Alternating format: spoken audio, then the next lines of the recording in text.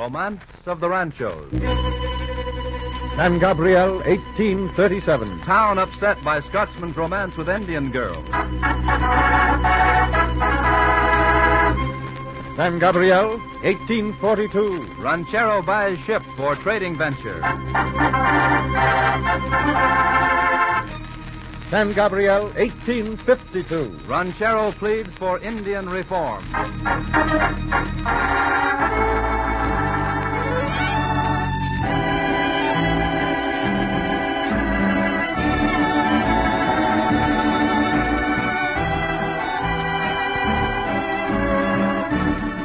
The Title Insurance and Trust Company of Los Angeles presents The Romance of the Ranchos, a weekly dramatization of the great personalities and momentous events which produced our California of today. Each week, our wandering vaquero, Frank Graham, returns with another true story of the romantic, adventurous days of the dawn.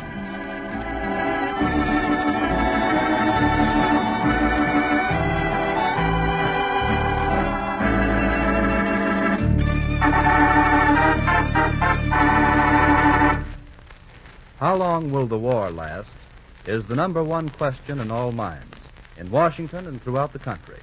Nobody knows the answer, not even the best informed experts, not even our president.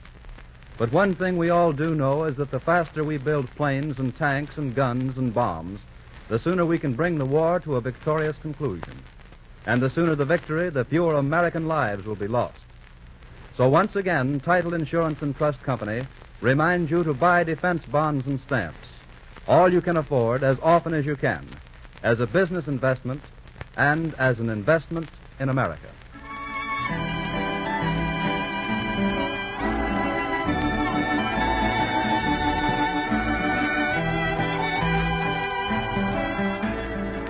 And now here is our wandering vaquero, Frank Graham, to tell us the story. Buenas noches, señoras y señores.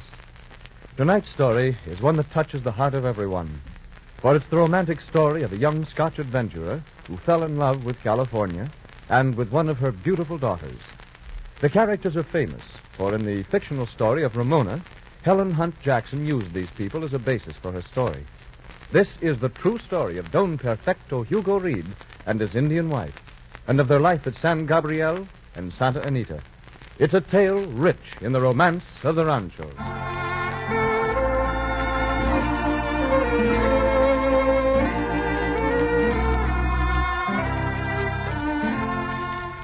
Our story begins far from the sunshine of Southern California, in a little town in Scotland about the year 1828. There, a young man was talking with a lovely Scotch girl. Hugo, I think it will be best that you don't call again. Victoria, you can't mean that. You can't mean that you don't want to see me again. Aye, Hugo. It is for your own good. I didn't want to hurt you, but it will hurt you less this way. But, Victoria, I don't understand. How can I just go away and not see you again? I love you. You know that. Aye, Hugo, that's why it will be easier for you to go. But I do not love you. Oh, I know, but in time, Victoria, perhaps you'll change your mind. No. For I love another. No, I can't believe it. I'm sorry, Hugo. I can't believe it. Hugo, do not feel so badly. Very soon you'll forget me. Someday you'll laugh and say, I couldn't have thought I loved that silly Victoria. Never. Aye, you shall. You're young. What has age to do with it? I'm a man. I can know love as deeply as any man. Aye, Hugo. And I thank you for your love. I don't want your thanks. But that's all I can give you. I'm sorry. It's better this way, Hugo, believe me. All right, I believe you. I'll go now, and you'll never be bothered with me again. Hugo, wait, do not talk like that. What are you going to do? Does it matter now? Of course. We can be friends. Friends? No, Victoria. No. This is goodbye and forever. Hugo, what are you going to do? I'm going away, far away, as far as I can go. No, Hugo, dear. You must not do that. You must get back to college at Cambridge and forget me. No, I'll never go back. I'm through with everything. I'm going away, starting a new life somewhere far away. Hugo, you must not take it so hard. You'll find another girl. Fall in love with her. I'll never speak again of love for a woman unless that woman is Victoria. And now, goodbye.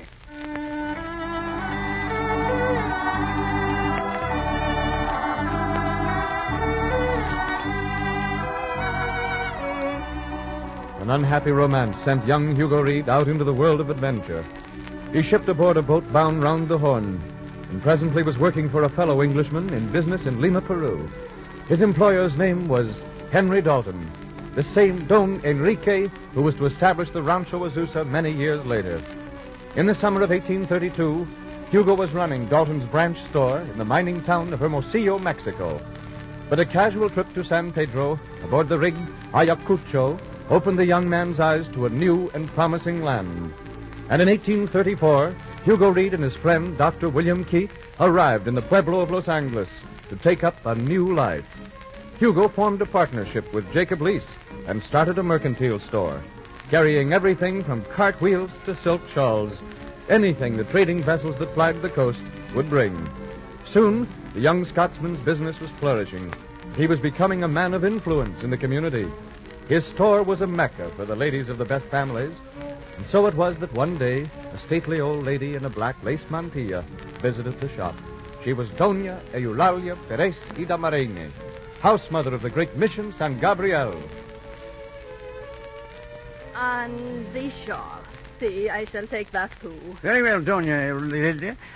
Will there be anything else? Not this time, senor. I have bought more than I can carry now. Oh, please allow me to carry them out to your carreta. Ah, si, gracias, senor. Here, I'll just load up with these bundles and bring them along.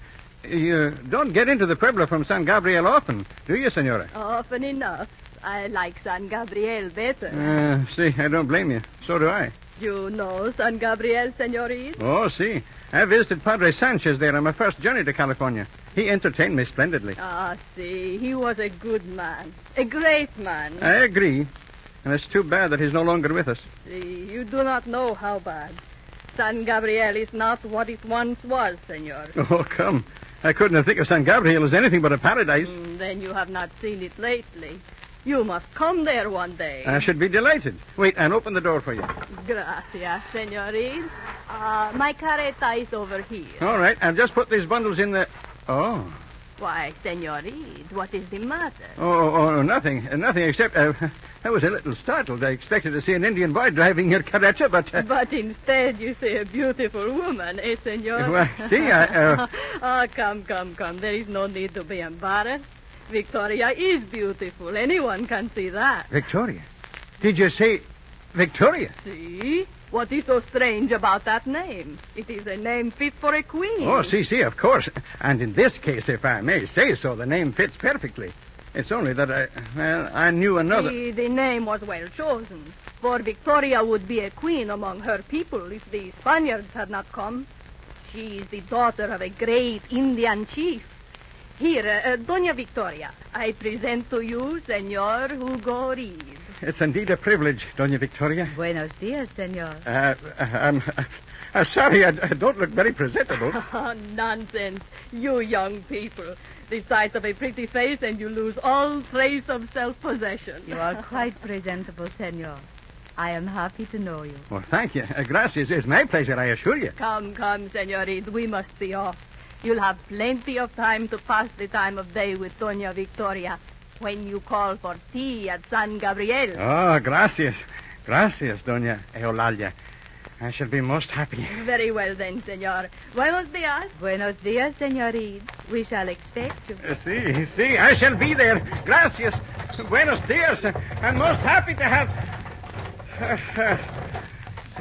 I'll be there all right soon.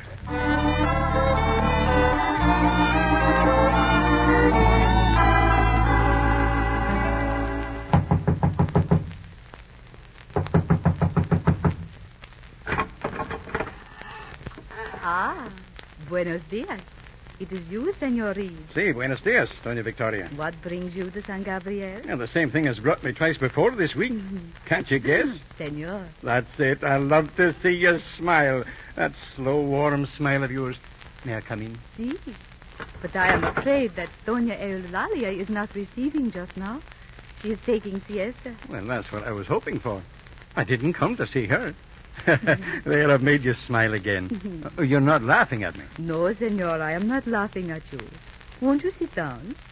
The garden is much nicer at this time of day. Yes, it's lovely here. Won't you sit down, too? Si, gracias. And now, What shall we talk about? About you. Oh, no.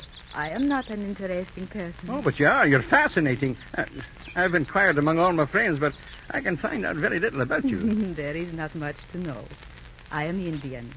When my father's village was taken over by the mission, I came to live in the church school. I was brought up there. Doña Eulalia became fond of me and brought me to live with her. I have been here ever since. You're happy? See, as I should be. I am fortunate. Much more so than most of my unfortunate people. See, I know. But come, senor. Tell me something of yourself. Oh, no. I'm not an interesting fellow at all. Oh, but you are fascinating, as you said of me. Then we're both fascinating, to each other. But I won't bore you with my life. Oh, senor, I like to know more about you. You really would? Well, I was born and raised in Cardross, Scotland. Oh? That's a beautiful little town, all fertile and green. I was happy there as a boy. Then why did you leave? A girl. And oddly enough, a girl named Victoria. Victoria? See, she threw me over for another man. Oh, senor. So, you ran away. Well, now, to tell you the truth, I wanted to see the world anyway, so it was a good excuse. Not you, senor. You did not feel that way then. How do you know? I know, senor. For in you, the feeling is deep. You do not take such things lightly.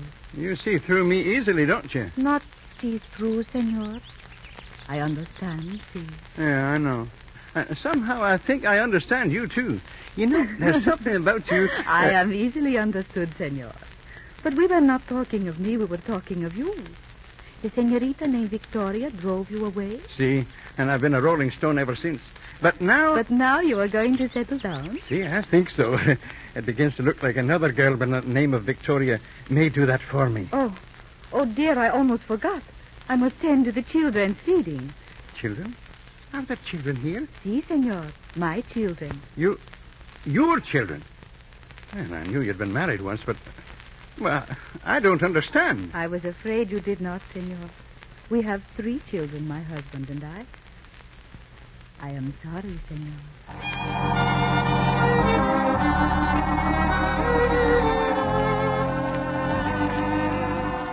For a time, Hugo Reid's world was toppled about him. And added to this hopeless love came more trouble.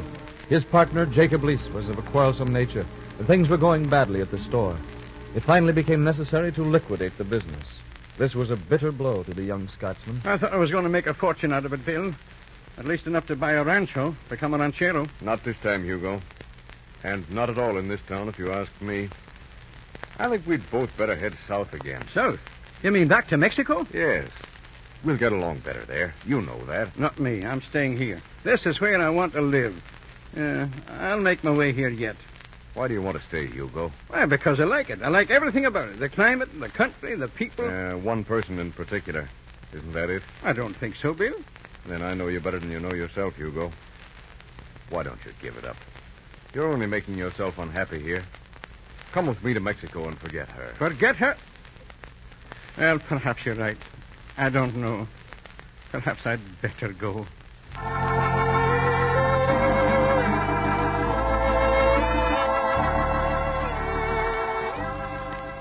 And so Hugo Reid left the California he loved, went back to Mexico, and spent an unhappy year there.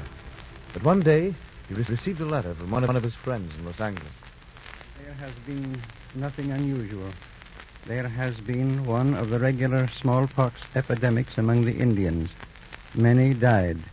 And, oh yes, there was one you may have known. His name was Pablo Maria, and he lived with Doña Eulalia Perez at the mission. He was the husband of the Indian woman, Doña Victoria. Bill! Bill, where are you? Yes? What is it, Hugo? What's the matter? Bill, I'm going back. Back to California.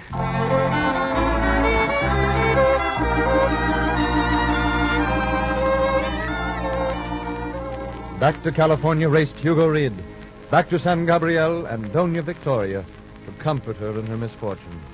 But as the months went by and her loss was fading into the past, Hugo found the courage to speak. Victoria, perhaps I should not ask it yet, but, well, you must know my feeling for you. You have been the truest friend I have known, senor. More than a friend, Victoria, I hope. I love you. Oh. I've loved you since that first day I saw you. I want you to marry me. Oh, senor. Hugo. But I am not of your race. What does that matter? You're the most wonderful person I've ever known, and I love you. Victoria, hasn't your feeling for me been more than friendship? Si, mi querido. In these last weeks, I have come to depend upon you. I do not know what I should ever do without you again. Oh, Victoria. Then you will be my wife. Si.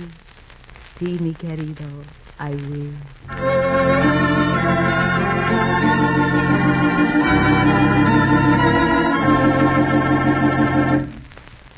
Recently, a woman came to an officer of the Title Insurance and Trust Company of Los Angeles with a problem, which she stated as follows. My brother and I, she said, each owned an undivided half interest in a business lot. To avoid the cost of probate proceedings in the event one of us died, we each executed a deed to the other and placed both deeds in a joint safety deposit box. It was understood that when one of us died, the survivor would destroy the deed which he gave and record the one in favor of himself. My brother died last month, she continued, and I want you to record this deed to me and issue a policy of title insurance. This the company declined to do. Now, if this woman had consulted her attorney before making the arrangement with her brother, he would have told her that both deeds were void. He would have told her that a deed must be delivered during the grantor's lifetime, and that the courts have declared to be invalid deeds that are given under such arrangements for the purpose of avoiding probate. Suppose that this deed had been recorded, and that you had purchased the lot from the woman, relying upon the deed as passing title to her. Well, suppose further that the heirs of the brother successfully established an interest in the lot upon showing that the deed was void. You would have no assurance of recovering your investment unless you had obtained the protection of a policy of title insurance. This is but one of the numerous off-record hazards against which you are protected by a policy issued by the Title Insurance and Trust Company of Los Angeles.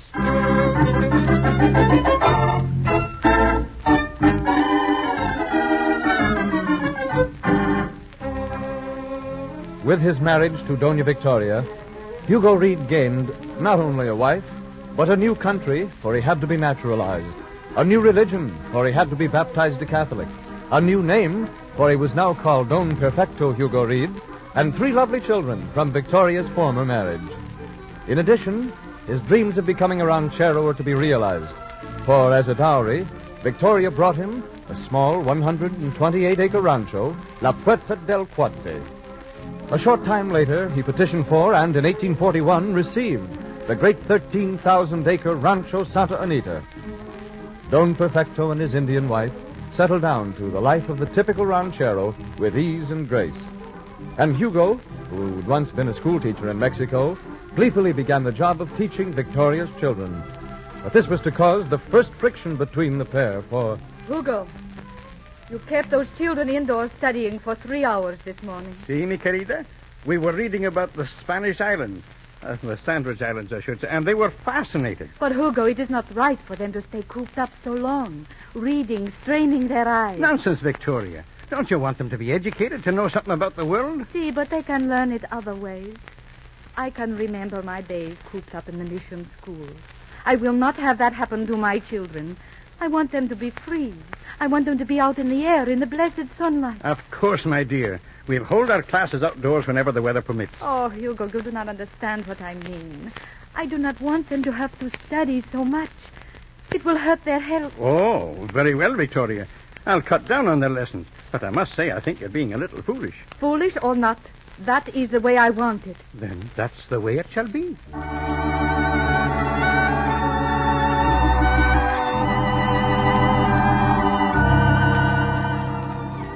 Slowly, other troubles beset the Scotsman.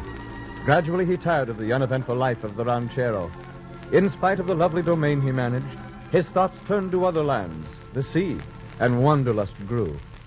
One day... I've done it, Victoria. The deal is made. I've bought the Esmeralda. It is what you have wanted, is it not, Hugo? Oh, see, she's a grand boat. Just the thing for the Pacific trade. I will make a fortune with her, Victoria. I am glad for your sake, Hugo. When will you send it on a first voyage? Right away, leaving Friday. So soon? But who have you gotten to take charge of her? Who will be the captain? The captain, right? I will be, of course. You? You do not mean that you intend to stay. But of course, Victoria. I thought you understood that. No, Hugo, no. You cannot go away. But, my dear, it'll only be for a while. A few months, I'll be back. A few months. Hugo, you have grown tired of me, have you not? Victoria, how can you say that, mi querida? I'll never grow tired of you. I love you. I always will. Oh. This may be my chance to make my fortune. I have to take it. But I'll come back to you, my love. Come back to you in triumph.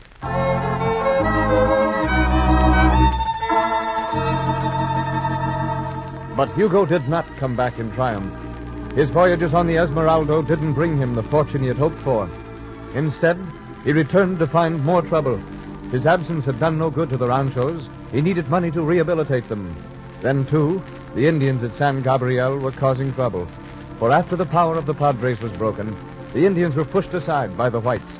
Reid, as an official of the district, was called upon to help solve the situation. And he spent much time and energy on the plight of his wife's people. But in vain. Finally, in 1846, he saw a chance to remedy both problems, the Indians and his. He brought the news to Victoria. So you see, I've decided to sell Rancho Santa Anita to Henry Dalton. But, Hugo, that would leave us with almost no land except this house. No, for Governor Pico has agreed to sell us all of the ex-mission lands. We can help the Indians to restore their homes and still have plenty left over for ourselves. But how can the governor do this? He has the power, and he needs the money I'll pay him for war. War? See, with the Americanos. It comes close, querida. Oh. But it's going to be a blessing for us, for we'll receive a great rancho.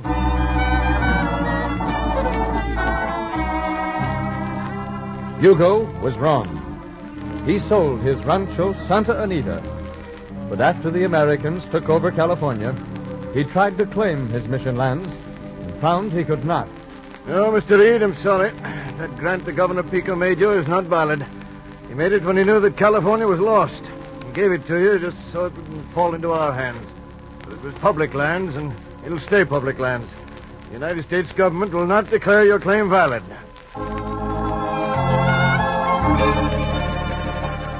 Hugo Reid was desperate now. He was without lands. He had no means of supporting his family. Then, suddenly, came word that seemed like the answer. It's gold, Victoria. Gold. They've found it up north at Settlers' Mills. There's millions to be had for those that get there first, and I'm going to be one of them. No, Hugo, do not leave me. I must, mi querida. I must. This is my chance.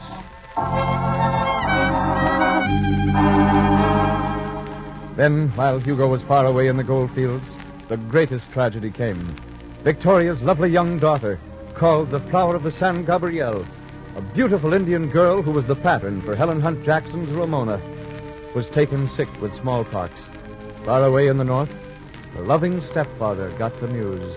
Maria Ignacia died this morning. No, it can't be true. No.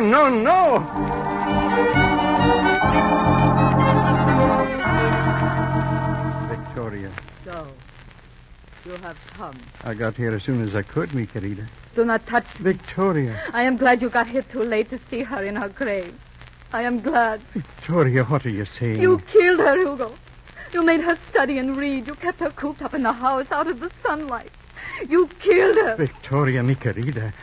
Oh, I know this thing has been a terrible shock to you, but surely you cannot mean what you I said. do mean it. I hate you, Hugo Reid. I hate you. You killed her. Her brain affected by grief, Victoria madly accused her husband of murdering her daughter.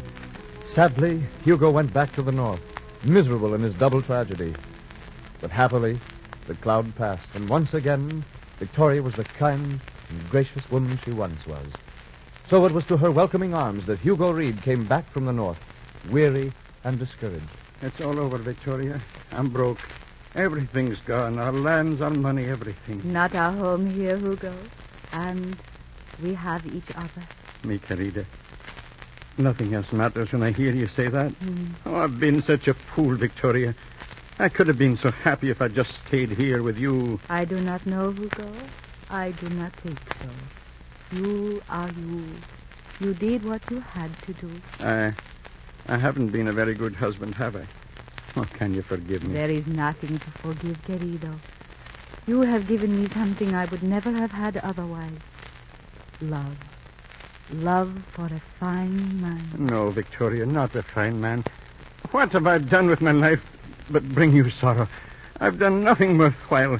But, Victoria, now, before I die, I'm going to do something worthwhile. It's something that needs to be done. What is it, Hugo? I'm going to do something to help your people, the Indians. I'm going to write about them, and you're going to help me. Oh, see. We're going to make people understand what has happened to them and why.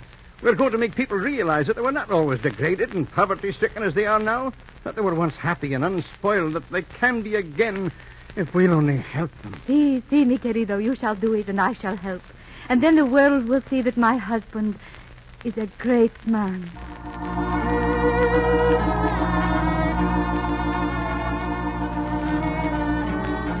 Feverishly, Hugo Reid worked over his Indian letters, which were published serially in the Los Angeles Star, during 18 little time left. At 42, he was an old man. His health was failing fast.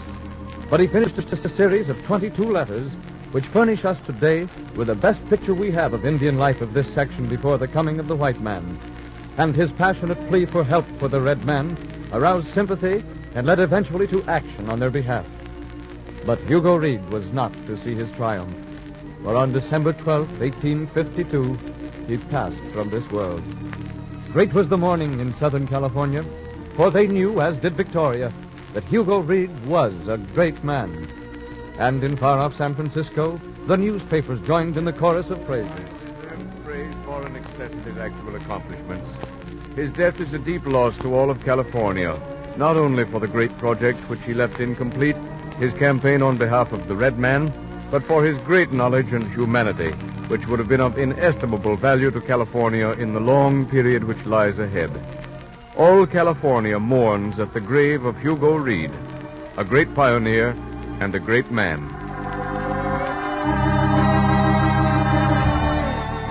And at a lonely grave in the Pueblo Cemetery stood a solitary figure, stately and tall, a woman still lovely and unmarked by the years.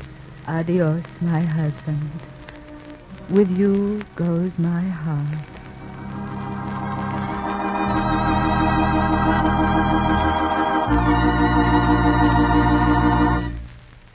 Next time that you're in the neighborhood of Santa Anita Rancho, stop in and visit the house that the hero of tonight's story built for his bride and children 100 years ago.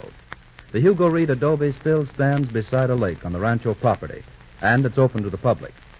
There are other mementos of the famous Rancho's early days there, too, including Lucky Baldwin's famous coach house and horse's burial ground, shaded by towering century-old eucalyptus and other trees. To you who have heard tonight's story, these surviving reminders of California's golden past will hold a fascinating interest because you know something of their history and the people who originated them. Title Insurance and Trust Company hopes that you have listened to all these programs and that each one has, in a similar manner, made some part of Southern California more real, more interesting, and enjoyable to you.